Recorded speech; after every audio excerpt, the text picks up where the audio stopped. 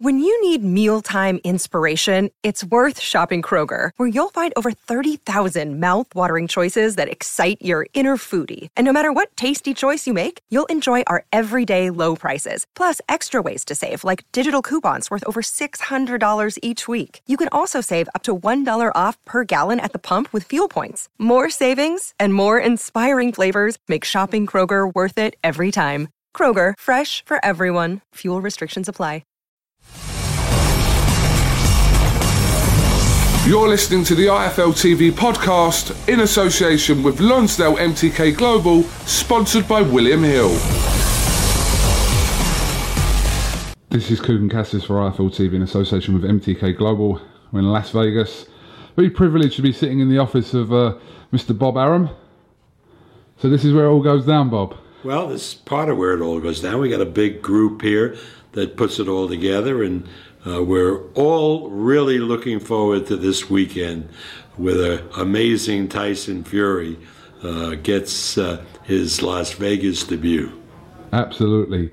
You can't really walk anywhere in Las Vegas along the strip without seeing Fury's face plastered amongst every billboard across all the hotels, and it's quite a sight to see because we've never seen that before, and they've really gone to town on it. Right, and this is really special for us, for him.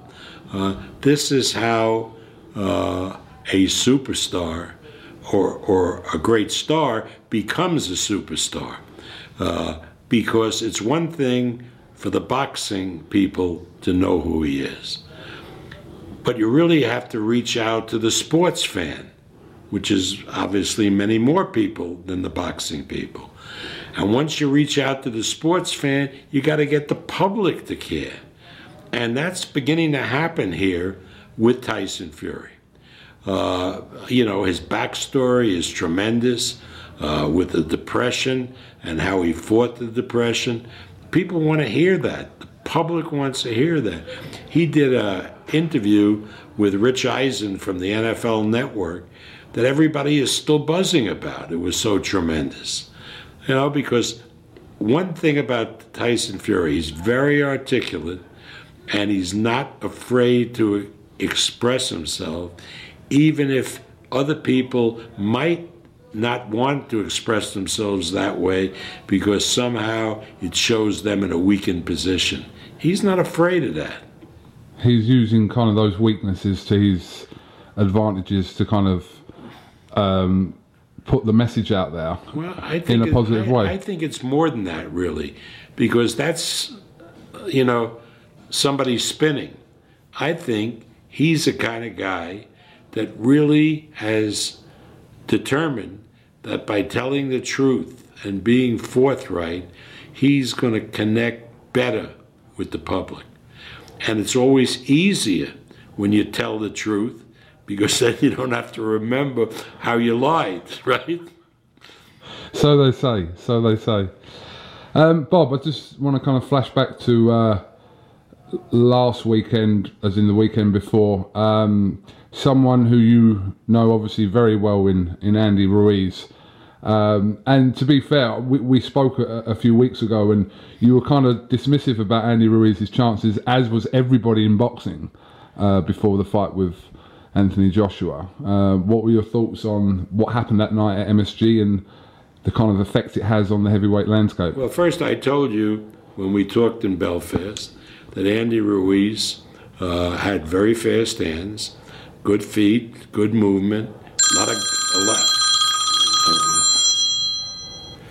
Kathy, I'll call you back in 10 minutes. Let me start again. I told you 2 weeks ago, before the Joshua fight, that Andy Ruiz, who we promoted from the beginning, was a good fighter, had fast hands, good feet, and was very courageous, but he didn't figure with Joshua because he had no punch. We put him in with ham and egg guys. Look at his record. And he couldn't get rid of him. He had no punch that really had an effect. And looking at that fight, now I saw Joshua fight Parker. I saw Joshua on television with Klitschko. The Joshua I saw on June 1st in Madison Square Garden was an imposter. It wasn't Joshua. It was somebody else. From what he was acting like before the fight, how he carried himself in the fight, that was not Anthony Joshua. I don't want to take anything away from Andy Ruiz, but the way I look at it, he didn't beat Joshua. He beat somebody else. I can't lie about that. I mean, you saw Joshua before. That wasn't Joshua. Bob, Anthony Joshua, obviously, after the fight, has given not one single excuse. There was a lot of conspiracy theories from everything from ring walks to massages in the ring to being knocked out in sparring. He's dismissed all of this and just given the credit to Andy Ruiz. Isn't it fair that we just kind of accept what he's saying or not? No, because we're not fools. We know what we see. And I think he's being very sporting because nobody put a gun to his head to make him go in the ring on June 1st. But the guy in the ring was not Joshua. It was not Joshua. It was a different fighter. You know, you can sugarcoat it any way you want, but I'm telling you that Andy Ruiz is not competitive with Joshua. What happens in a rematch? Same thing that happened at the Garden. The stupidest thing they can do is to put Joshua back in with Andy Ruiz, because fight his memories and so forth. And based on what I know about the sport, you're going to get the same result. You're going to get the same result, because this wasn't like Lennox Lewis with Hasim Rahman, where Rahman hit him with one lucky punch and knocked him cold. It wasn't the same with that Kings fighter, Oliver McCall. Well, again, a lucky punch. All right, and in the rematch, Lennox came through both times. But this was different. This was a guy that got knocked down 4 times by Andy Ruiz, who hasn't the ability to knock down ham and egg guys. And so that memory of getting knocked down by Ruiz stays with a fighter. I would think that Eddie Hearn would do much better giving Joshua a couple of fights, getting him ready. There's no hurry, so he gives up the immediate opportunity to fight for a title. But I'm not his promoter, and I'm not his advisor, and he's not going to listen to me in any event.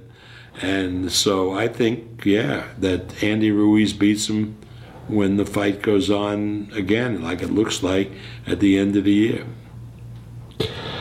Just moving away from that, Bob, we saw some comments that you've made recently regarding Tyson Fury and Deontay Wilder, that a deal has been agreed for a rematch and also a potential trilogy fight. Can you kind of give us any more information on that? Well, I think as at the promotional level, we've all come together, but obviously we have to meet after this fight with Fury and outline what we can present, and he'll be very pleased with it, we believe.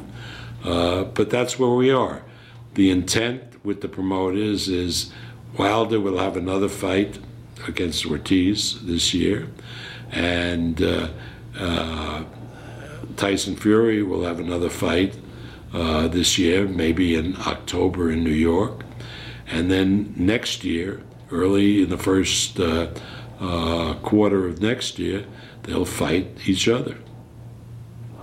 Bob, Eddie Hearn made some comments 2 or 3 days ago regarding Dillian Whyte and his WBC situation, where he said that this won't be allowed because obviously they're putting in for Dillian Whyte to become mandatory for Deontay Wilder. So, good luck to Eddie.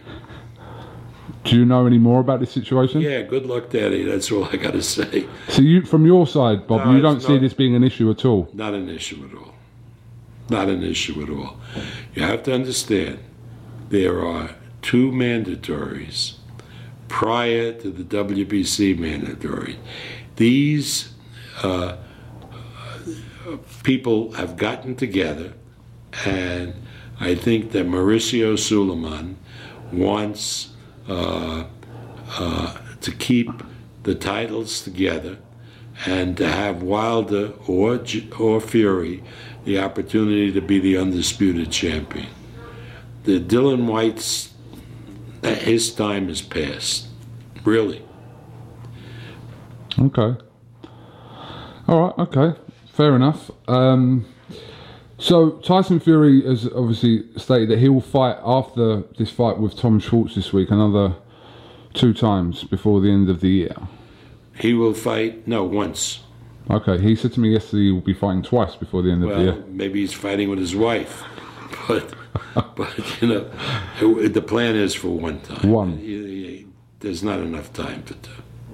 And in terms of level of opponent, are we looking at kind of, and we have to kind of assume that Tyson Fury will come through Saturday night as well. And look, you talk about the level of opponent. Look at the organization charts, which has obviously nothing to do with any of us because we never were involved with Tom Schwartz prior to this. He's number 2 in the BO. He's number 5 in some other organization. You know, Andy Ruiz, when he fought Joshua, was barely 15 in one organization. So, you know, you can't write off a guy like Tom Schwartz because you never heard of him or he hasn't fought in the UK. Believe me, he's a competent fighter and he's a good fighter. And I've, you know, had my troubles with German fighters when George Foreman beat Michael Moorer to win a title. I wanted to get him an easy fight, so somehow we picked Axel Schultz. And that fight, a lot of people said Schultz won. So, I mean, this is going to be a very, very good fight. And on paper, at least, Tom Schwartz is a hell of a lot more formidable an opponent than Andy Ruiz was. We shall find out Saturday night. How's the tickets gone for this, Bob? Sensation. Right now, we have 1,100 tickets left. And this is as of Sunday night. So 1,100 tickets. If we had those the last day, we would sell them. So it's going to be a sellout, and we have to figure out some way if we could add some more seats to the arena. So we're very, very pleased. You know, a lot of people will be coming in figuring they go up to the box office and buy tickets, and that may be the case, but I think by Friday there won't be anything left. Not bad for his Las Vegas debut then. Well, he's so special because he's so outspoken, and the thing that the people love about him is they know instinctively that he's telling the truth. You know, he's not making crap up. He's not making himself look better than he is. He's telling the truth, and people love that. Bob, I just want to ask you about a fight that you have made with Matchroom, the unification between Maurice Hooker and Jose Ramirez. What a great fight that is. I think it's a very, very good fight. And when Eddie came to us saying that he wanted to do that fight on his platform and was willing to pay a very good price for it, Ramirez, that was the fight that Jose wanted, a unification fight with Hooker. So we made that fight because my theory, our guys think Jose Ramirez wins that fight. And if we're right, we go in, having gotten paid a lot of money, go in with 1 title and come back to ESPN with 2. It's a win-win for us. No, it really is. And if Eddie is right that Hooker beats Ramirez, okay. He's paid for the privilege of fighting Ramirez, and his fighter is enhanced by having beaten Ramirez. But I think Ramirez is going to take care of Hooker. July 27th in Dallas. Yes, in Dallas. Bud Crawford fought Palermo in that arena. It's College Park. It's a beautiful basketball arena that seats about 8,000 people in Arlington, right close by Cowboy Stadium. I look forward to that one. Just finally, Bob, is there anything you could tell us about this situation regarding Kovalev and Anthony Yarde? Everybody is coming in this week to Vegas to talk about that situation. The Russian promoters that were supposed to put the fight on a particular date, Kathy Duva, who you saw just That's what made me think of it. Just called me. Yeah. Igis Klimas, the manager, and Frank Warren will be here on Tuesday night. And we'll all sit down during the week and work it out and see a path forward. You expect that fight to still happen? Obviously not on the proposed date of the end of the month, but you expect that fight to happen this year? Paco Valcarcel, the president of the WBO, has made me the mediator to get something done and something to happen. So I'm not going to answer any question about it until I sit with everybody and see where everybody is. Okay, I'm sure you'll keep us updated, Mr. Arum. Right. Bob, I appreciate your time, and we look forward to Media Week starting tomorrow with public workout at the MGM. And then, press conference on Wednesday. Thursday, there are round tables, and we do a satellite tour of the world where these fighters will talk to the public. And Friday is the weigh-in. I think it's Thursday night. We have a big dinner for the press. We serve great food, thanks to Wolfgang Puck. So it's a good week. It'll be a lot of fun.